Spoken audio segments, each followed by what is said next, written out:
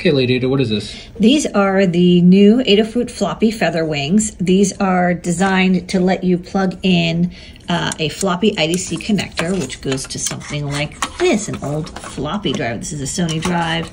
Also happen to have a Sony disc. And then on the back are these IDC connectors. Half the pins are ground, but the other half are signals that are 5 volt.